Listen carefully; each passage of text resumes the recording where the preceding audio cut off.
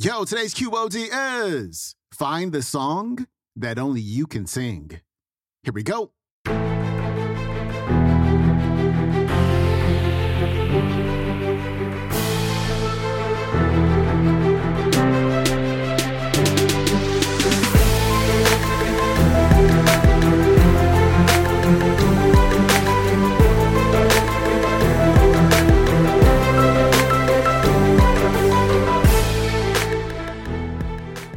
Welcome back to the Quote of the Day Show. I'm your host, Sean Croxton of SeanCroxton.com. We've got Lisa Nichols back on the show with an inspiring talk about what it means to truly live your quest.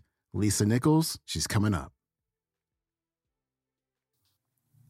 You know, when we talk about live your quest, that's a really big statement. It can be exciting and scary. Anybody have that mutual feeling at times? You're like, live my quest. I'm just trying to figure out my GPS. I'm trying to figure out what does next year look like. You know, and then there's that opportunity that comes with living your quest to go, wait a minute, what happens if I decided and designed my next best season? What would that look like? And so I thought that I'd just slide by to stir your soul a bit. It's kind of what I do. I have to leave tomorrow midday. I have a dinner engagement and a keynote speech in Jamaica tomorrow night. But for today, I thought we'd just turn things up a bit. So may I do that with you guys? Yeah. Now, I've been known to make things a little mildly to moderately to significantly uncomfortable in any form of mediocrity. I've been known to do that. I wake up in the morning to find out how can I disrupt anything that's not in alignment with my future today. And so since I'm on the stage today, I thought I'll just do that with you guys as well. Is that all right?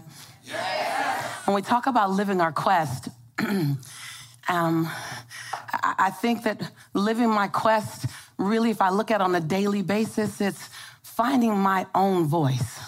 It's finding your voice. It's finding the song that only you can sing. Off key or not. It's finding your rhythm. It's discovering what it feels like to walk in your shoes today. It won't look like it looked 10 years ago. Living your quest is what can I do with my life so that my life becomes infectious to someone else? Living my quest looks like how do I make my fingerprint matter so big that it lives beyond my transition day. Living your quest is how can I forgive the perceivingly unforgivable so I can love the absolute lovable. Living your quest is how do I give myself 1,000 second chances and every time I get to 999, press reset. Yeah. Living my quest is not some ambiguous, untouchable experience. Living my quest means going back and healing the little girl in me so that the woman can be free. It's going back and embracing the little boy in you so that the man can show up and give himself permission to cry when necessary. Living your quest is not something that you can't touch. It's not something that requires a stage or lights or cameras. Living your quest is being complete and content with who you are in the dark of the night. So who you are in the middle of the day is all right. Living your quest is as simple as it is complex. Living your quest is about giving yourself permission, say permission, on a daily basis to become the next best version of yourself. Living your quest is not holding yourself hostage to old decisions, not holding yourself hostage to shame, blame, guilt, regret, and anger. Living your quest is about recognizing that every day I can be reborn to my possibility. Yes. See, living your quest is as internal and personal as it is public. Living your quest is about recognizing that you have brilliance in you and not being willing to dim your light one more day. Living your quest means not being afraid of the genius in you, even though you have doubt. Living your quest is recognizing that you get to sing your song off tune, that you can get to live in perfection while you master imperfection. Living your quest it could be complex and it could be simple. And I'm only telling you the things that I've had to do. Because in so many ways, I didn't know I would be standing here with you in Cancun. My path didn't make sense that it would land me here. I look at my life as a young woman in South Central LA, living between the Harlem Crip 30s and the Rolling 60s. Those are not cheerleading squads, y'all. Having 3 fights a week to get home from school, and that was the easy part. The hard part was the fact that my highest grade in school was a C+. See, when some of you brought home C's, your parents were frustrated. When I brought home a C, my parents were excited because I was severely dyslexic in school. So it took me a lot longer to learn. The last time I took an English class, I got a fail. And my English teacher said, "Lisa, you have to be the weakest writer I've ever met in my entire life." I said, does that come with an award? I am kind of collecting rewards. And the last time I took a speech class, my speech teacher gave me a D- and said, quote unquote, "Miss Nichols, I recommend that you never speak in public, that you get a desk job." And what it showed me was that some of your best motivation might come wrapped in sandpaper.